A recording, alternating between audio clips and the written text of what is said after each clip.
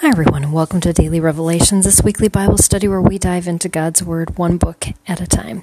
We've been in the book of Genesis this year, and we're already to chapter 39. Today is day 2 of our study in this chapter. And so on day 2, the precept method that we use to help focus our attention, because our minds tend to wander, and we don't always see the things that God wants us to see. So today we're looking at literary usage by the author in this chapter. Just maybe a repeated word or phrase or an if-then statement or something that just the Holy Spirit causes to pop out at you that you didn't see through your first time reading through. And just encourage you to take the time to slow down enough to apply this method and to allow the Holy Spirit to guide you and lead you in that. Today, as I was reading through this chapter, I found that this word garment kept being used over and over again.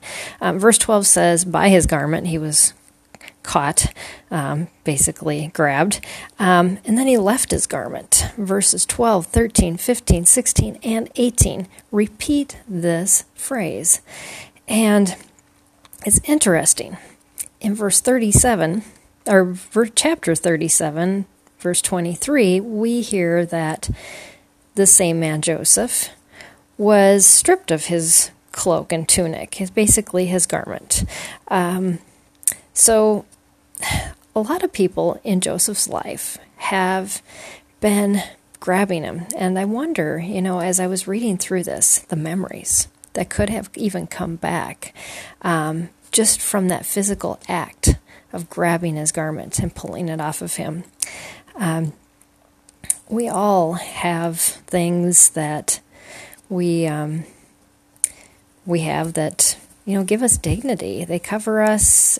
And when people remove that, when others step in and say, I don't see you as a person, I just see you as someone I can use, as this wife of Potiphar did, or just his brothers. They saw him as someone they wanted to be rid of. They were annoyed and upset with him.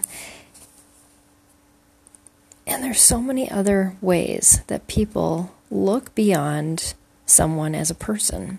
See them as an object. See them as an annoyance. See them as someone who's in their way of their plans, or someone they can use to advance their plans. And don't see them as a person.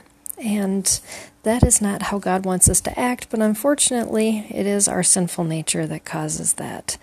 And just in the process of praying through that and thinking through that, God has been reminding me how much He's been teaching me of this lesson, because it's not something that our world tells us we should do. We should push aside people, use them for what we want, step on them to get a higher footing, and then discard them and move on to the next thing in a pursuit of success, just like I was talking about yesterday.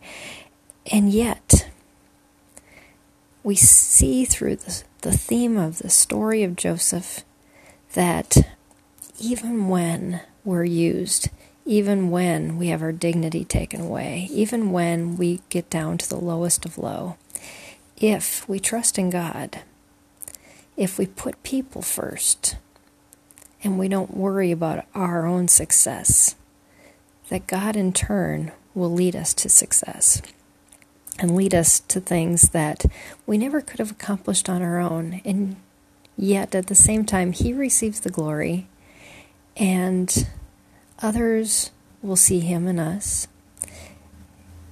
And we won't have made enemies in the line behind us. We will have made friends.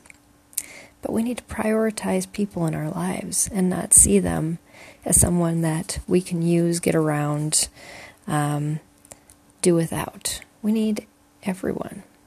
And that means everyone that we see value in or not, because God sees value in all people. So thanks for joining me on Daily Revelations. I will join you again tomorrow as we continue this study through Genesis 39.